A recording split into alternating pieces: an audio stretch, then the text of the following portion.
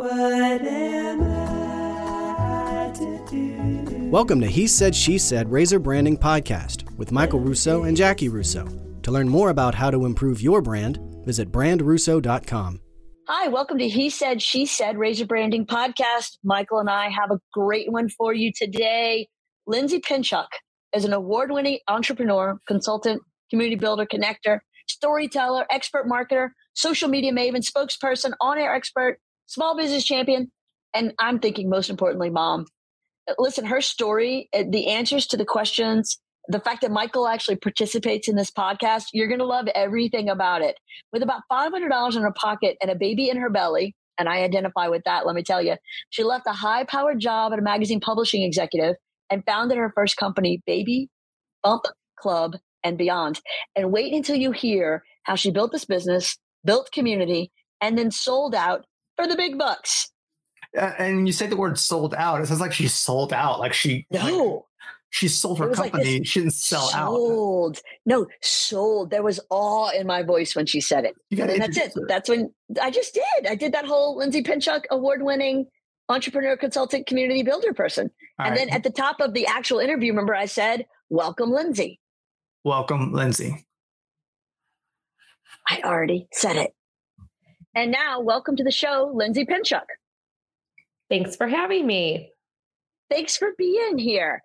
So, it's interesting. When I get to talk to other entrepreneurs, women, moms, I think there's so many different ways we can go. And I'm going to try not to just tell my own story the whole time because no one wants to listen to that again. But I do just want to touch base on how old are your kids right now? Just give me a point of reference so I know where we're coming from. They're 8 and 11. Okay. All right. So you're hitting that sweet spot of they're starting to have some independence and they think they know more than you. 1,000%. My oldest just started middle school. So, but I'm also hitting the sweet spot of like my kids are getting up in the morning and getting ready on their own. That's a milestone. And it's only the third morning of the school year. But this morning I woke up and I was like, they were dressed, both of them. I was like, oh my God. So yes, it goes both ways. Well, look, just to preface it, we're dealing with a different end of the spectrum. We just dropped our 4th child off at college this past weekend. So this past Monday. So we are like dealing with a lot of drama and we have 4 in college now. So we remember all those little moments and like, even you talking about it's getting a little emotional. It's like, oh, we're at that next level of it. So.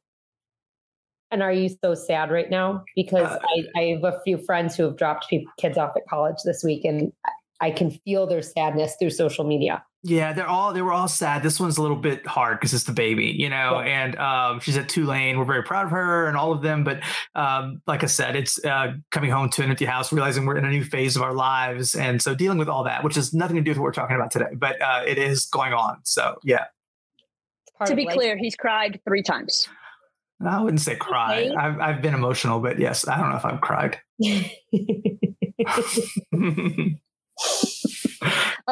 So I was pregnant with kid number 2, who's now in her 4th year as a chemical engineer major at the University of Louisiana, go Cajuns, and started the business just a mere 21 years ago. And I think our stories kind of align there. So tell me, what was your lightning bolt moment when you thought, yeah, I'm pregnant out to here, but I'm going to go waddle out into the world and start a company?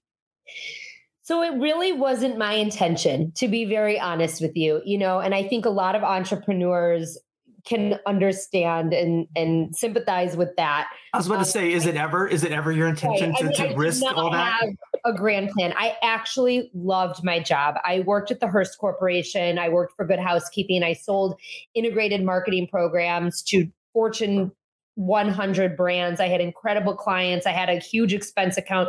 I had a great gig. But when I got pregnant, I realized that I needed support. I realized I needed community. And my husband and I are both transplants here in Chicago. We were living downtown at the time. And there was really no way to meet pregnant people. You can meet parents, right? But you couldn't meet pregnant people. And so I was the only one that was pregnant at the time. Meanwhile, all of my friends, we all have 6th graders. I was just first, so mine is the oldest. And I started hosting events more for myself, just to socialize, find community, find support.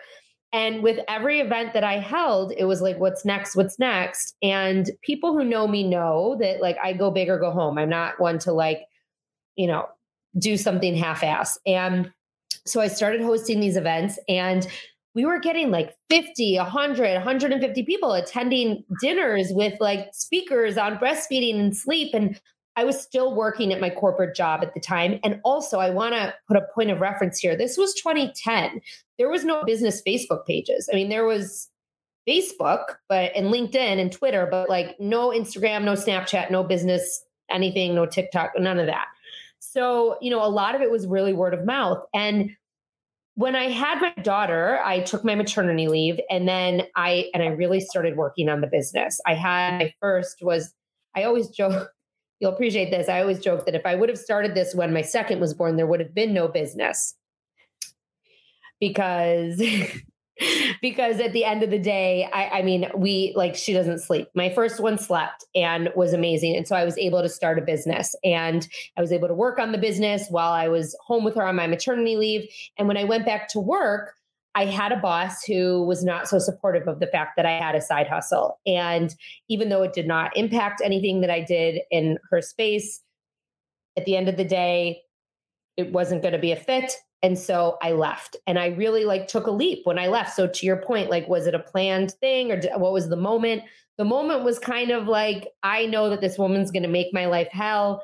So what's the worst that happens? I try it out. And if it doesn't work, we go back. And I go back and get a job. And so that was really the moment that I quit and decided to pursue this.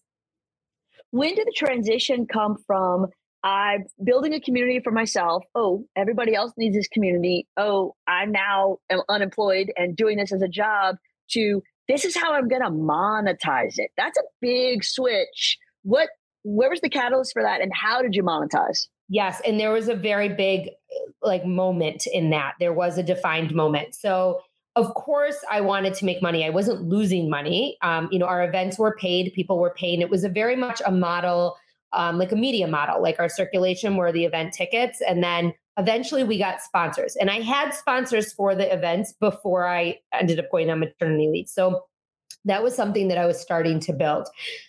Right after maternity leave, when I went back and then I started doing this on my own, I had a girl reach out to me. She had just graduated grad school, and she said to me, I got your number from a friend. I have never had a job in my life because I've gone to summer camp every single summer, and I need some work experience. I'll do anything for you. And so I started paying her hourly, because at the time, setting up events, as you know, is just very labor intensive. And I had a baby at home, and I had a part-time nanny. And so it wasn't I really needed to maximize my time with the nanny, and setting up events wasn't worth my time to do. So it was worth it for me to pay someone to do that. So I started paying her, and I really liked her a lot.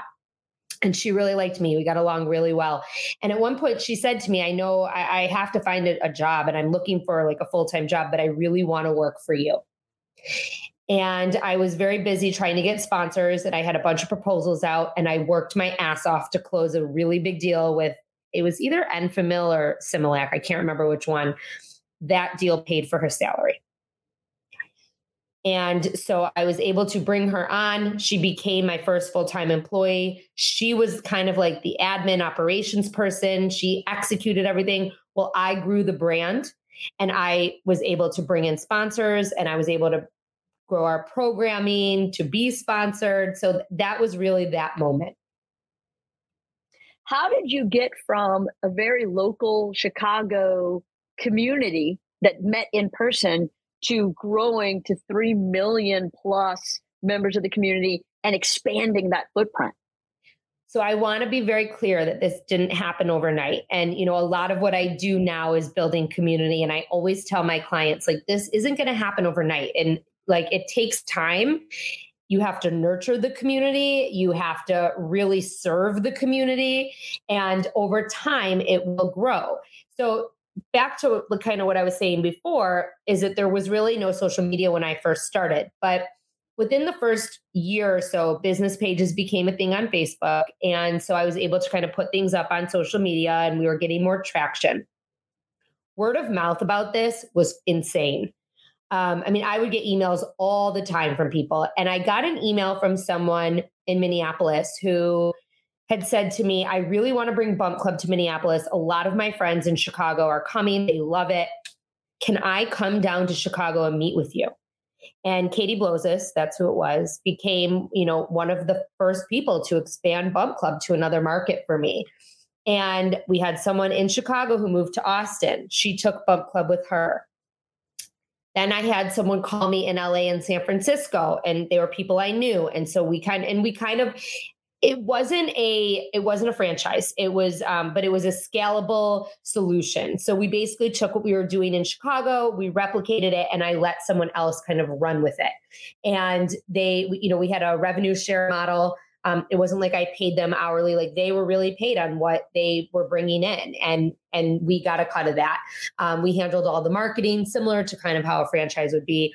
But it was also on a much lower scale. I mean, this was also a way for moms to have ownership in something and to be a part of something and to work when they wanted to work. And so that was kind of like the first level of us growing.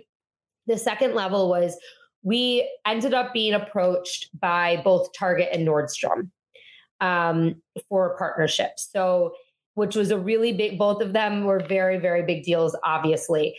We were working with many, many, many brands in the baby space. And so a lot of brands were talking about us on their social media or, in meetings with retailers. I can't remember who came first. I think that it was Target. So Target heard about us because of Katie in Minneapolis having events. And so we had someone reach out to us from Target, and they wanted us to help build community surrounding their registry experience at Target.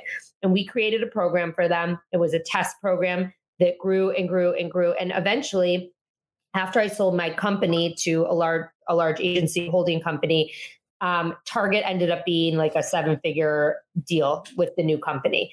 It was over 6 figures when it was just me, and it was eventually 7 figures. And then Nordstrom ended up, this was different. They started carrying baby gear in their stores. And a lot of the brands were brands that were working with us on this big signature road show that we used to have. It was a big live event that we would go to like 12 cities a year and put on this big event with like really high-end baby gear. And Nordstrom wanted us to host it in their store. And I actually said no at first. So I said, this doesn't really fit our model. This isn't how we run this event. We use this event to help local retailers in the baby space to survive. And you're not going to allow me to ask people to pay $50 to $100 to come into your store. So why don't we come up with a custom solution? So we ended up creating a roadshow with them that we did over the course of about 22 months. We did 24 events in 24 cities. And so both of those like programs plus our signature roadshow really helped us to expand and to grow our footprint nationally. And from there, it just kind of continued to grow. And how did That's awesome. It is awesome. An impressive story. I'm curious, how did you take that into what you're doing now, which is helping other businesses grow? Like, you just had a formula and you thought, you know what, I need to share this with the world. Were you bored? Did you just need more stuff going on in your life? Like, how did that transition into what that led to? Yeah. So I sold Bump Club in 2019 to a company called Advantage Marketing Solutions. They bought me largely for my Target partnership. One of their agencies, the one that acquired us, worked with Target and beauty, wanted to get into baby. They couldn't because we were kind of monopolizing that space. Also different than beauty with baby. Like, you can't just kind of like show up and expect that people will come. Like, you have to be a trusted authority. And, I showed up from day one, sharing myself, sharing my story, sharing what it was like to be a mom, the good, the bad, the ugly, and built this very big community that trusted me. And I was like the face of it. And so Advantage really wanted that relationship with Target, and they couldn't get it on their own. And so that was why they bought us. So I ended up going and I worked at Advantage for Bump Club for 2.5 years. And at the end of that time, about 2 years in, I had a lot of clients that were approaching me, and they were saying, like, we'd really like your help with social media, with content, building our own community. And they were offering to pay me a lot more than I was getting paid. And I, kind of had that epiphany, like, why am I doing this for someone else just because it's my quote baby, right? Like I knew I didn't want to do it forever. And it was really just time for me to cut the cord and to move on. And so I decided that when I left Bump Club, I wanted to very much continue to help and serve people, but not parents. And I really wanted to help and serve female founders. A lot of female founders, I think, just feel very alone. I did, at least in the beginning, and often don't know where to turn and what the resources should be. And, you know, I think a lot of founders also are very good at running their business, but like in their area of expertise, but not very good at marketing their business or forming a community or understanding why that's important. And I did have a formula, and I do have a formula that works very well. And that is now why people hire me. Nice. I love the idea of a community. So we talk a lot about that, about, building your tribe and finding people that want to own that community. But I love the word community in general. I think it aspires to finding people that believe in your mission and your brand promise and all those things, all those keywords that go in there.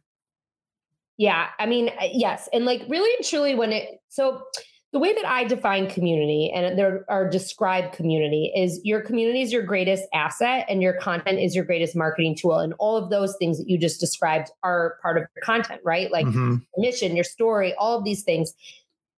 All of that content needs to be threaded through every single thing that you put out. A lot of people think that content is simply social media, and it's not. I mean, your content is showing up at a live event. This is content.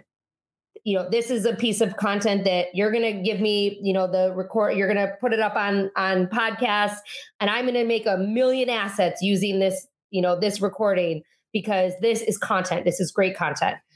Your content is your email. Your content is your website. All of these things are your content, and your mission, your story, your values are woven throughout all of that. And that's what builds your community. And it's funny because a lot of people ask me, like, when I started Bump Club, like, how did I start it and whatnot?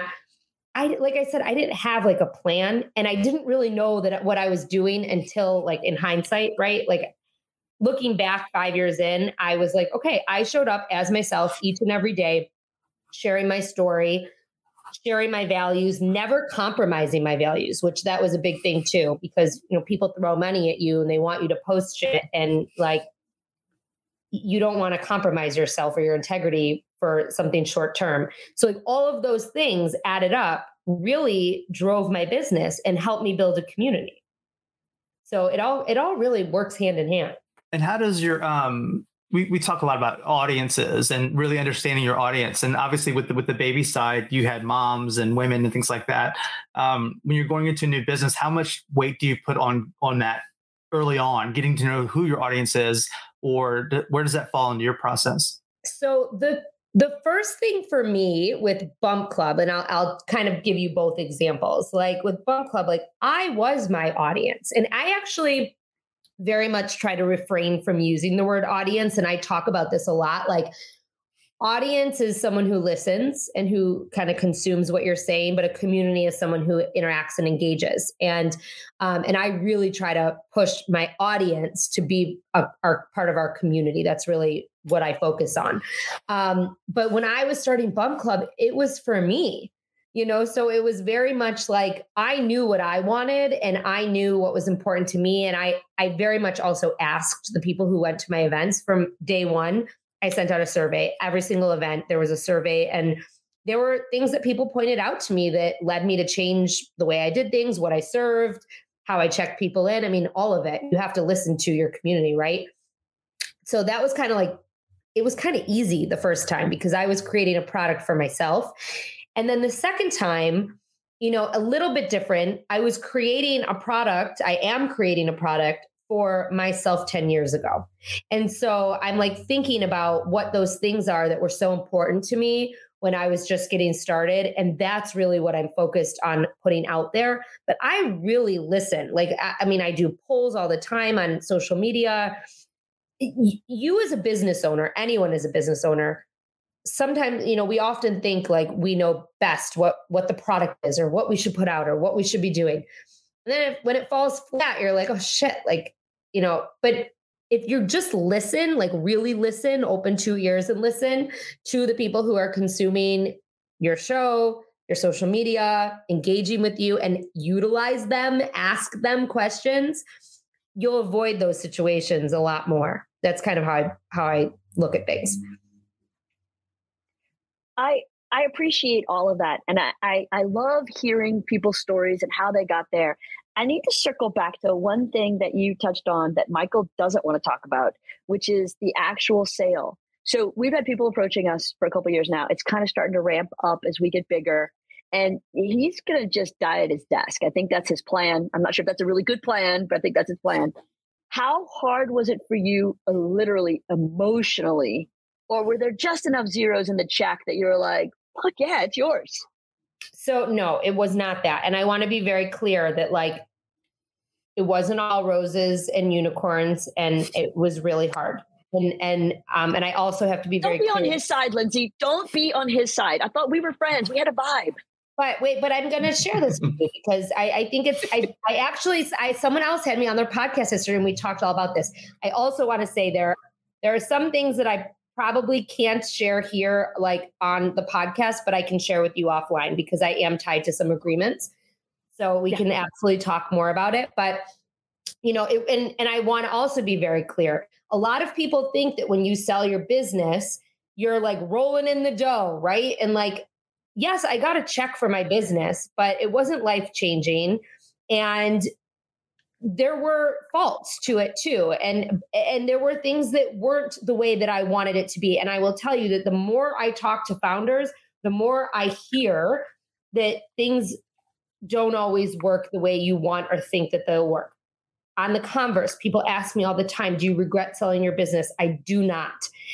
I wanted to exit my business. I wanted to either sell it or have investors by the time I turned 40. I bootstrapped the entire business. I was tired of working the way that I was working. I was paying myself, but like, I just didn't want to be reliable for other people's livelihood anymore. And I was really tired.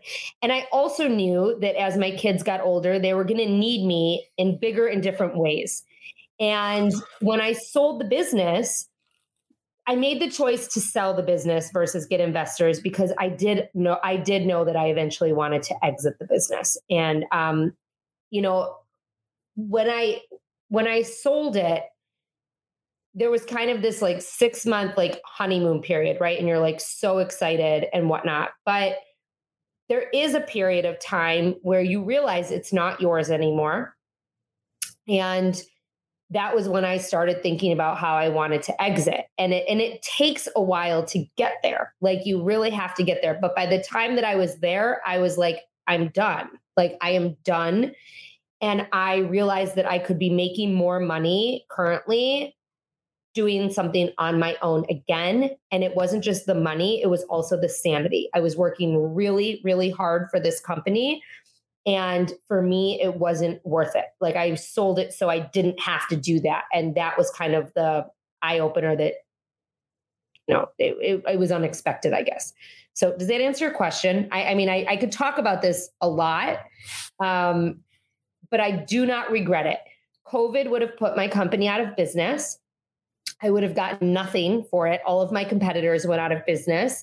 I would have gotten zero. And so I got something. I ended up having, you know, a nice job with a nice paycheck for 2.5 years. And I was able to take a minute to figure out like what it was that I wanted to do next. And actually Bump Club became my first client. So I consulted out with them. That's awesome. Yeah. They, and what I'm about to say is not me talking down to Jackie because she's the CEO of our company and the brains behind everything. I'm the creative director here. But Jackie, there's a little button right there. It's called mute. Whenever you pour water into your cup and try to be really sneaky about it, we hear it. So just anyway, a little tip. All right. Anyway, back to the podcast. So much fun. I'm going to have the producer edit that part out, just so you know. Yeah, I am the editor. Oh, right. Screwed again.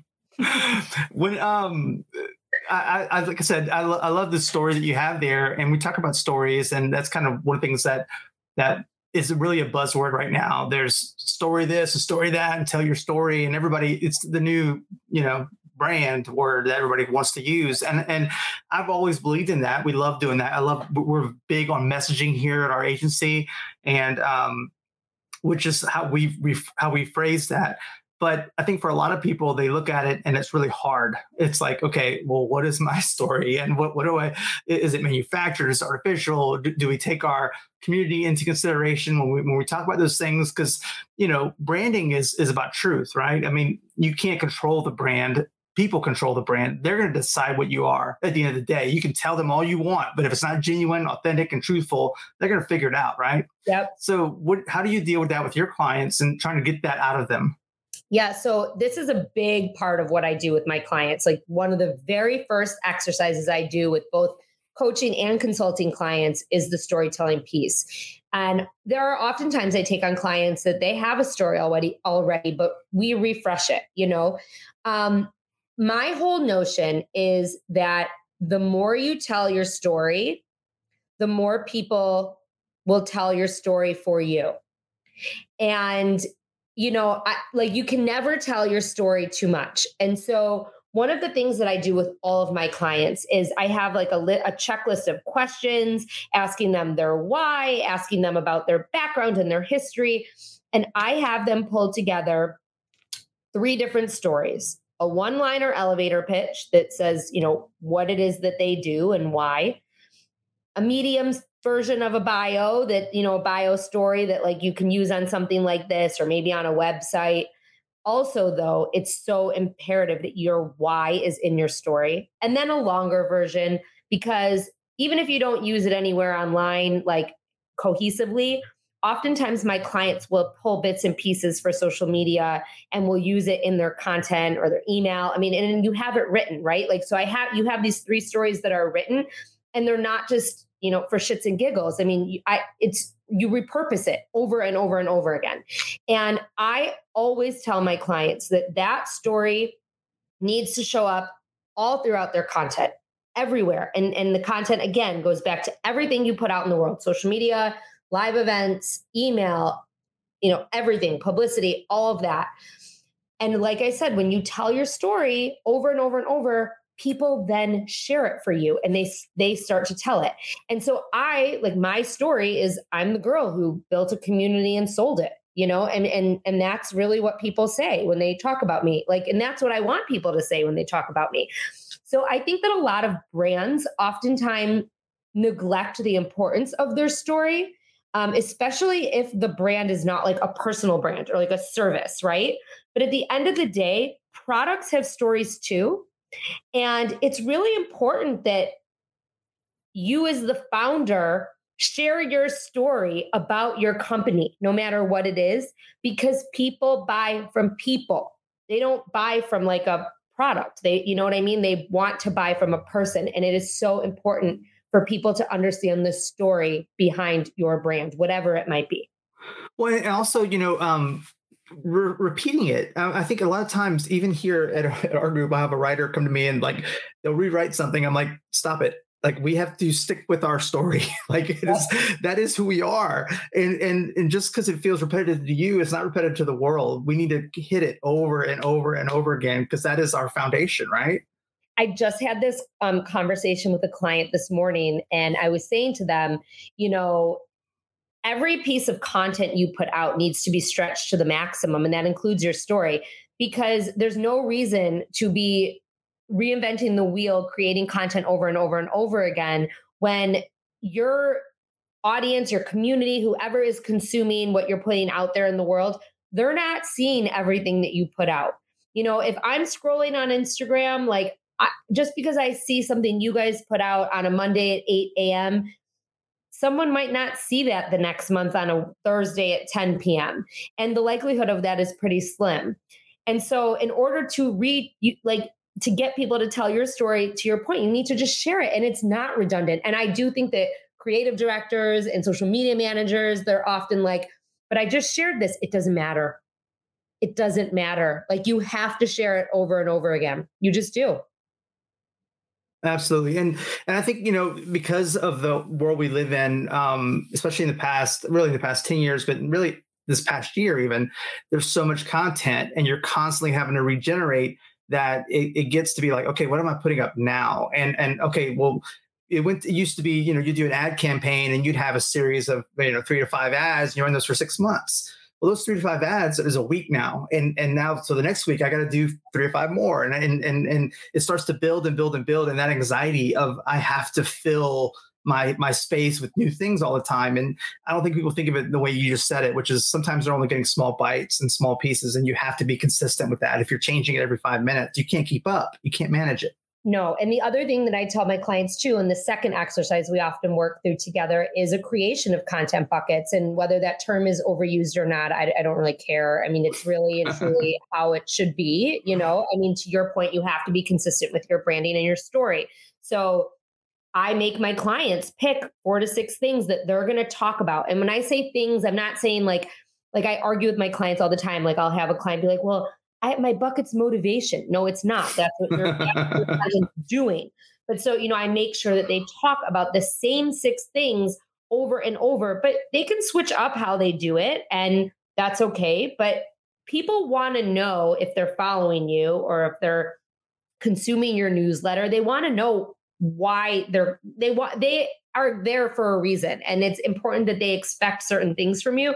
So you don't want to all of a sudden be like talking about something and then you're like talking about cats, you know what I mean? Or like you're talking about your pets. Like, I mean, it just like throws people for a loop. Like they're there for a reason. So you need to be consistent in what it is that you're sharing with them.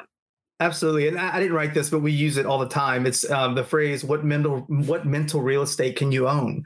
Which I think is exactly like, what is yours piece of the island that you can put your flag on and that's where you live all the time? Mm-hmm.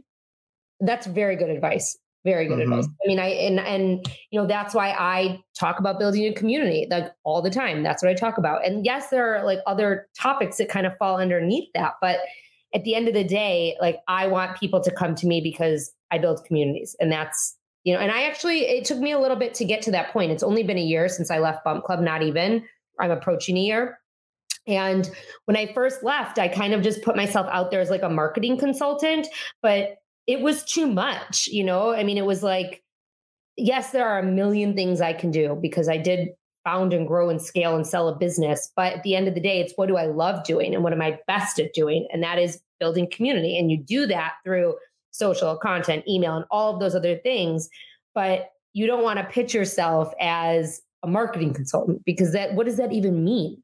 Like, then there's like no reason to really come to me. People are like, oh, okay. You're 1 in a million.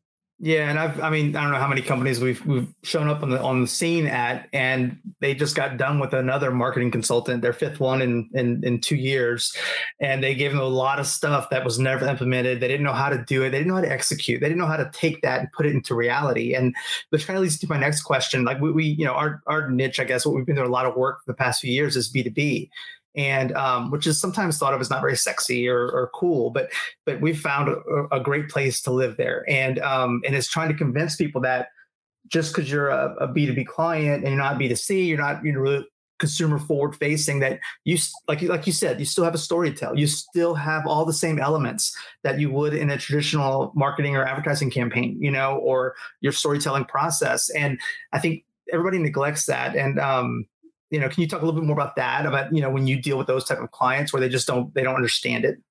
Yeah. I think that when a client doesn't understand why it's important, you have to show them why it's important. And like, and I'm not just saying like through case studies or whatnot, but through actually doing it. And like, when I have a client who's like adverse or who like doesn't want to like show their face on social media or who doesn't want to do the things that I'm telling them to do to get the results that they want to do, I basically tell them that like, you hired me for a reason, let's give it a try.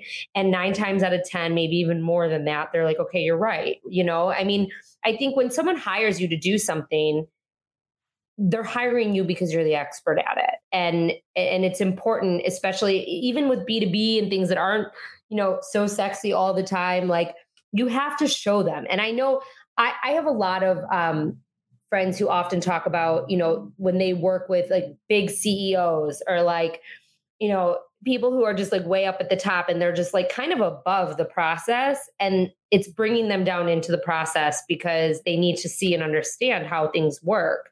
And that's part of it. And it is. And like, I think that as an agency that is working with a client to tell their story, It is really showing them how it works and getting them to understand. And that's part of my process is like, I get in the weeds with these people and show them how it works. Mm-hmm. Well, if I'm a business owner, how do you buy into that? If I'm listening to this and I'm like, well, that's interesting. You mean I'm not going to run my, 3 ads and outdoor boards and whatever. And they're very, very tactical. They're very looking at all the tactics you're going to use versus that long play, like I'm going to build a brand over time and I'm going to let people know who I am, what we're about, how we can benefit them. What's our soul, what's our heartbeat like? They haven't really jumped into that and they feel like that's because man, we've had it.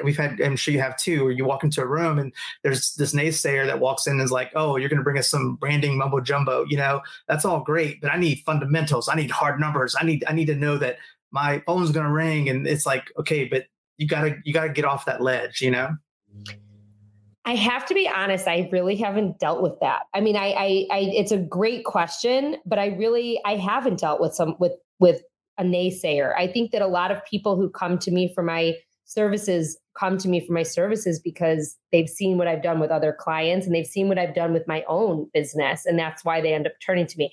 I don't know. I really can't answer this question, to be very honest. Well, and very honest with you. No, that's great. And I don't want to give you a bullshit answer because I don't have one. Well, and we've learned through that over time. It's taken us time, and right now we have a great roster of clients, and they trust us, they believe us, and it's great relationships, and they're on retainer. And like I said, it's a really nice world we're living in right now. It's busy, but it's good. And every once in a while we'll run into that, and we've learned that from early on that's probably not a good fit. Like as soon as we run into that obstacle, it's like, okay, this is probably not going to work out. That was actually what I was going to say to you. Like, I mean, I have had a couple of clients in the last year who, right before we're going to contract, start asking me various questions. And like, I realize that they want to micromanage this process, even though they have no idea how any of this works. And I have actually said no to the project because if it's going to be too complicated or cumbersome or time consuming, because I'm going to have to hold someone's hand that isn't trusting me. Like when you hire someone like an agency to make a difference, you're hiring them because they are the experts at what they do. And you need to trust them as a business owner. You're not the expert in that. And that's why you're looking for someone. And so like I've said no to a couple of clients and like, I feel like I've dodged a bullet because of it. It's hard to do. I mean, like I said, we're a scrappy little agency and we need work, it's hard to get to that point where you can do that. But like I said, we finally, the more we do it, the better off we are. We're not chasing, something that is not going to be attainable. It always ends badly. It's going to end badly. They're going to be mad. We're going to be frustrated. It's just not a good. You also have to trust your gut on that too. Like, I think if your gut's telling you this is not going to be a good situation, it probably is not. Definitely. I want to circle back to the starting of the business because I appreciate the storytelling and I think that's super important. And the forming of the community, I think, is super important. Are you a serial entrepreneur now? Are you looking at starting new businesses over and over again? Are you just staying focused in the community space? Where are you headed? I think, it's only been a year, like I said, and I've spent this year really trying to figure out what it is that I love. And I love being able to work with different clients. I love being able to, pick my projects, and I love being able to see others succeed. Now I'm doing multiple things at the moment. So, where is this headed? I think it's going to depend on kind of how things shake out, but at the moment, I am coaching one-on-one. So like I have a lot of like very new small founders, small business owners that I am coaching them through the process of starting and growing their communities, which includes, setting up their social media and telling their story and figuring out their content buckets, but they do the work. I coach them on how to do it. And then I have my consulting clients, which are like the enterprise brands that I work with, where I do the work. Like I write the strategies for them and I get in there and I help their social media teams execute it and their email teams execute it. So I do that. I've also taught a couple of classes this year, which have been really fun. And I've made money doing it, which is great. And I'm also now getting booked to speak publicly, paid. And so that's something too that I'm doing. And then I have my podcast, Dear Found Her, which Twice a week, I drop episodes with female founders, and it's really been a way for me to get clients, for me to share thought leadership. And that's been amazing too. So I think, when you think about all of these things coming together, I'm trying to figure out how this is going to shake out. Is it going to be an agency? Maybe. Is it going to be, a new community that has all of these arms and legs? Maybe. And I think only time will tell with how that's going to work. Am I looking to start something additional? Probably not. I mean, anything that I add on to this will be a revenue stream for what I'm doing now. So you were in about 9 different businesses and raising 2 kids who luckily can dress themselves for school, but maybe aren't quite managing their own financial accounts yet. How do you balance it all? There is no balance. I mean, really and truly, there's no balance. I really don't like that word. I very much try my hardest. I do my best. I mean, that's really and truly, I just do my best. And I tell others, like, you can only do your best and not be so hard on yourself. But I very much try. When I'm with my kids, I'm with my kids. And when I'm working, I'm working. Sometimes I'm working at midnight. I get a lot done between the hours of 11 and 1, a lot, because no one's bothering me. So I think it really, I have always set myself up like that, even when I owned Bump Club, when I was working for Bump Club, and, now, that I really try to build my day that I'm focused on what I'm doing. And that's kind of the best that I can do. And I also, to add on to this, the answer, I say no a lot. I mean, I say no a lot. It's like, I was just telling you all the things that I do, but like, I have like 2 coaching clients right now. I have 2 consulting clients right now. It's not like I have 100, I say no. I put clients on a wait list. I say no to podcast guests. I say no to friends if I can't have dinner, or I say no to my kids sometimes. I mean, it just, you have to know when to say no, and you have to know when to stop. And I think that's probably the best thing that I've learned. And I didn't know how to do that at first, and now I do. And that's been a game changer for me. Yeah. A friend of mine who's a entrepreneur, started a restaurant, just sold her restaurant. So I'm starting to track all of you sellers. We started the year of no in 2010, because in 2009, we said yes, like 5 too many times, and overwhelmed ourselves. So 2010 was the year of no, and we really enjoyed it. It was quite delightful. Yeah. I mean, you don't have to do everything. And I think my big eye opener on like saying no was actually it was probably in the 2nd or 3rd year of Bump Club. And I was getting invited to like everything. When I say everything, it was like every like movie and play in Chicago, every press event, every networking event as a founder from like all of the networking companies and organizations and groups. And I was feeling a pressure to like be at everything, because I was new and I wanted to get out there as much as possible. But then what happened was I was like spending all my time going to all these things, and then I wasn't working on the business. And you need to be able to look at the opportunity and like say to yourself, do I really want to go to this? Do I really need to go to this? What will I get from going to this? Should I be staying at home with my family or doing work?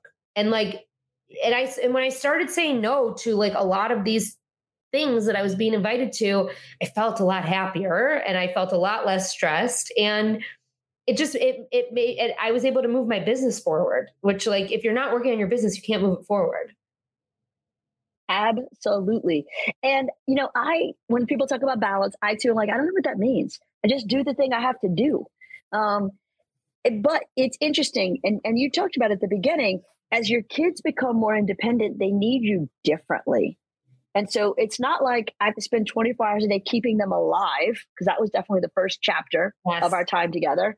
And then it's like, oh, you can reach the knobs on the dishwasher now. You're washing the dishes. This is our quality time together. I'm teaching you a life skill. And so it just changes and evolves over time. So it's interesting, because I always thought that it would get easier, right? Like when my kids were little, it was like, they would kind of just like sit and play, or like, when they were really little, they would just like lay on their little mat and like shake their rattles. And like, it didn't matter if I was working, right? Like, but as they got old and as they got older, they got used to me traveling. I traveled a lot with Bump Club, and that's all they knew. They didn't know anything else. So sometimes they would come. We got to do really cool things because of my job, which was amazing. But, when I was bought and I moved into that phase, my kids were older. They were aware, and they were aware of what was going on. And they were also aware of my unhappiness. And because I was unhappy, it really shifted the dynamic in our household.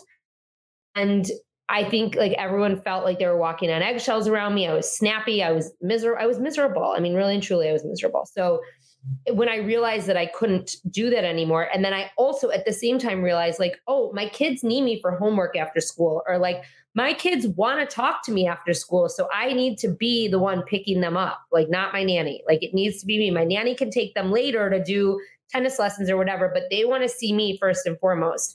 And they just need you, to your point, very differently than when they were laying on that play mat when they were babies. And I didn't want to miss it. And I didn't want to be there for them. Right. And I'll tell you, each chapter, it changes. And each of their life cycles, the way that they need us changes. We're in, and I always say, bigger people, bigger problems. Mm-hmm. It used to be, I felt like my whole responsibility was keeping them alive, and now it's keeping them from not killing other people. Our little mantra when they leave at the end of the day, which they love, by the way, when they're walking out the door and I say to them, hey, have a great day. Love you. Text me when we get there. Don't make a life or take a life today. I can't tell you how much they appreciate that in front of their college age friends. They just think it's the best. But that's it. That's the whole thing, is if we can get through the day and you don't kill yourself, someone else, or, unplanned pregnancy, we're good. Everything else we can solve. Yes. Bigger people, bigger problems. Yes. In case anybody's wondering that they do not enjoy it. No, they do not. If you could see the sarcasm, you would know they don't think it's funny at all. But that's okay. It just shows how good of a mom you are. I'll tell them you said that. That might help me. Fingers crossed. One last piece.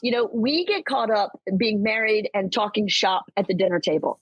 And so sometimes the kids growing up over the years are like, hey, can we not talk about the fifth kid? Can we just make it a family dinner? How much of it is for you showing them what business looks like and getting them involved? Because it gives access to cool things, granted, but also them not feeling so much like it's them or the business, that they feel like it's okay to talk about it, but not too much. So when it was Bump Club, it was different. Granted, my kids were a little bit younger, but we were, Bump Club was kind of it was a very gray area, right? Because I was living in it. I was in the community. A lot of our friends were my customers locally. I would get things, literally, I would get packages every day, and a lot of it would be shipped for my kids. So, it was a very different thing. And I don't think we didn't really talk about it as much at the dinner table because my kids were little, but a lot of things were surrounding Bump Club because a lot of it spilled over into our personal life, into our weekend plans. Our weekends would be oh, mom has an event. She's hosting a movie premiere. We're going to go, that kind of stuff.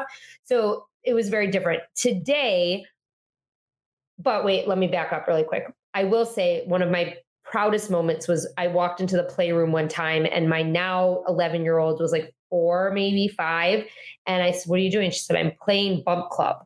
And she had a toy stroller and she had an easel. And she said, see, here's my presentation. I'm giving a talk to the audience. And here's our giveaways, because we used to give away strollers. So it was a toy stroller. And she was I'm raffling this off. And I was okay, I'm doing something right. She sees that, and they came to a lot of my events and they would come help pull raffle winners. And so I really integrated them into that.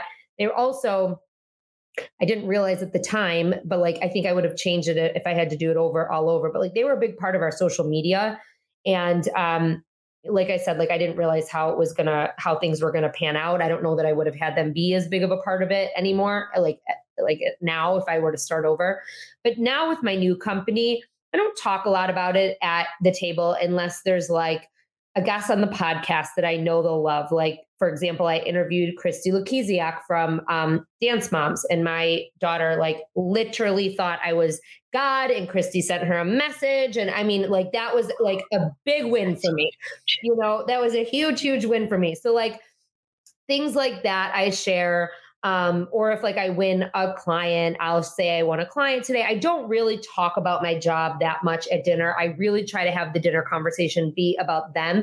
However, my office is right in the foyer. Like I'm in the entryway of our house, essentially. Like, so they see me working, which I think is very important. And they see me on calls. They have listened to my podcast before. And so I do think it's important to show them, but I also think it's important to show them that I can put it down. Right. No, absolutely. 100%.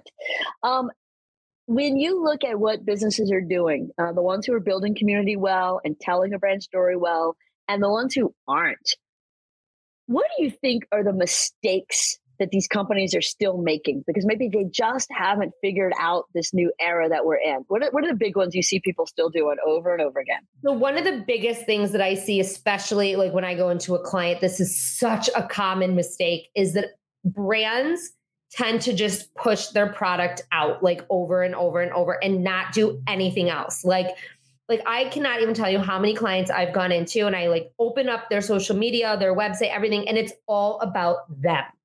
And honestly, no one gives a shit. People want to know that you are showing up for them with a solution and that you are in touch with their needs and their wants and their problems. And so a lot of companies don't talk about the reason that they're around, or like they don't realize that they can make posts and share content that aren't about their product, which like is really, really important to be able to show your community that you understand them and not just your product. So I think that's like one of the biggest things. And one of the biggest solves for that is putting evergreen content in between those product posts that really speaks to your community. And when you start doing that, they start sharing it, you start growing your reach, your engagement, and ultimately your community itself. And then your bottom line, of course. So that's like the first thing. The second thing that I would say, I just had it in my head and now I can't remember what the second thing was. It was the products. And I do think a lot of people often show up in like the I, which is very similar to the product. And the minute you start saying you, it really plays an impact and it changes the way that people look at you as a brand. And I would say lastly, there was a third one and now I can't remember what it was that I wanted to say. Give me a minute. Okay. Well, I'm gonna let you ponder that one. I'm gonna ask kind of a follow-up question and that might jog your memory. When you think about the way that people are building community, and by the way, just on that previous, a feature creature is how I talk about it. When you just list the features of your company over and over again, and there's no exploration on the target audience and their pain points, you're just talking about yourself, feature creature.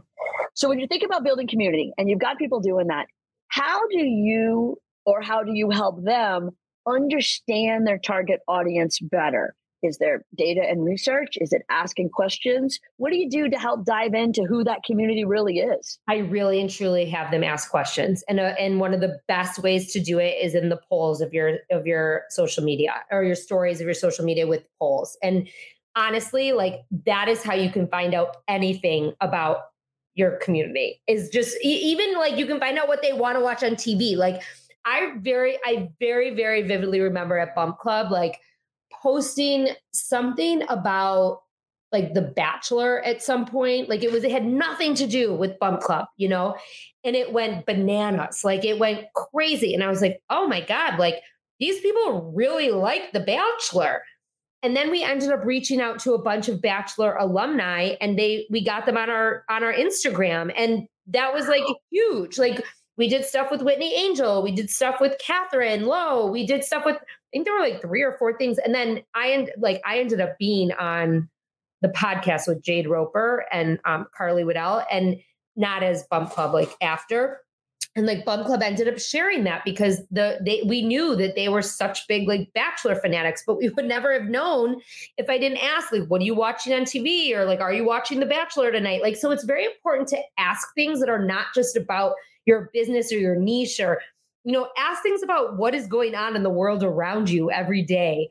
what's on TV? What are people watching? Are people watching Monday Night Football? Are they excited for Monday Night Football? I mean, there's so many things that you can ask about your community as human beings, not just as your community. Right. No, absolutely. And I love that. I know we're starting to wind down our time. And I always wonder, like, did I monopolize? Did Michael monopolize? Were we balanced? Michael, do you have any good questions on the way out the door? Nope. Okay, good. I'm Lindsay, good. last questions back to you is, what's the thing that we should have asked but didn't? What is the thing that you should have asked but didn't? About anything? Yeah, sure. Are you happy? Oh, that's a good one. Are you happy? I am. You look pretty happy. First time in a really long time. I know what it's like to wake up in the morning and run to my computer, run to work or whatever, wherever it might be, because who knows, like now it's all different places. But I know what it's like to wake up and love what you do. And when you don't, it really fucking sucks. Sorry, but it does. And no, true. And it impacts everyone around you, your family, your friends. It impacts everyone. And if you're not happy, you have to figure out a way to make a change, even if it means making a sacrifice. And, for the first time in a really long time, I'm back in control.